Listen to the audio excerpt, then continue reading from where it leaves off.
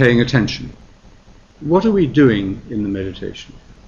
We are doing something very simple, very profound, and very transformative. We're paying attention.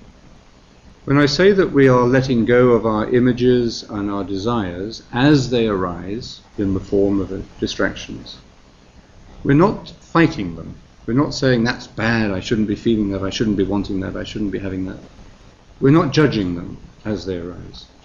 We know they're there, we accept them.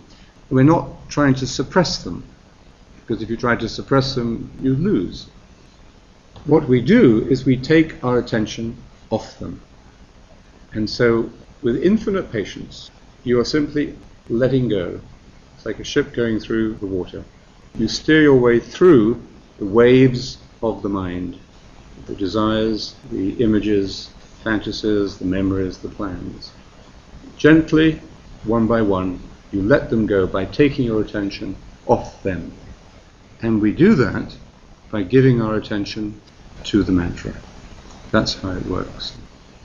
Now, what is attention? Attention is a very important quality of life. The addict has got into an unfortunate state in which their attention has become fixated on one desire and the next drink or the next hit or the next whatever it is. That's a fixated attention. Because it's fixated on the wrong thing and a destructive thing, it messes up your whole life. Your marriages, your relationships, your work and everything.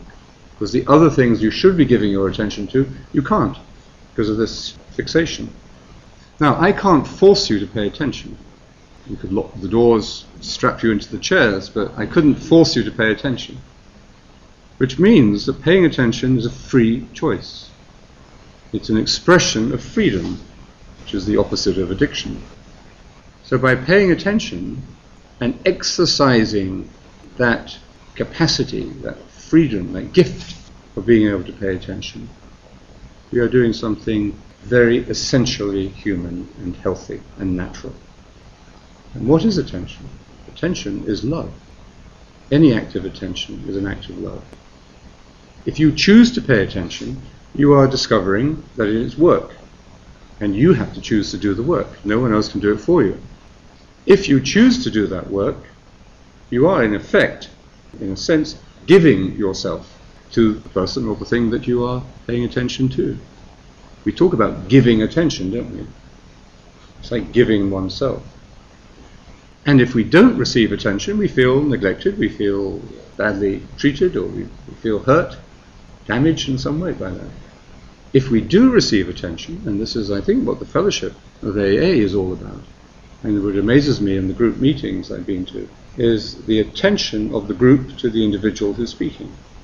It's a very powerful attention, but it is a very healing attention, and everybody is in the healing process.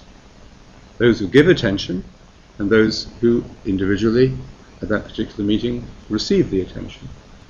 The relationship between the sponsor and the recovering alcoholic is really a very deep relationship, deep spiritual relationship in which attention is being given. So attention is love. What we're doing in meditation, and I'm not using this in any sense of pious language or sentimental language, but we are loving. May not feel like it emotionally at the time, but we are loving, and the effects of this work of attention in the meditation periods will be translated into our lives in the form of love. You basically become more loving people, capable of receiving love. Love is a two-way street, giving and receiving. This is how I understand meditation. In paying attention to the mantra as we say it, however many times we fail, however many times you fall off and get distracted, we are nevertheless doing a work that has an accumulative effect. And it works in the simplest possible way, by cutting through the jungle, the labyrinth, the undergrowth of our years and years of accumulated memories, plans, desires, images. It's the simplest therapy of all in that sense. But not easy. It's not easy. Because it isn't easy, you have to accept that you're not going to be perfect. It's not about being perfect. No healing work and no true spirituality is about being perfect. Being on a spiritual path is not about being perfect, it's about believing in wholeness and accepting humbly process the stages of healing.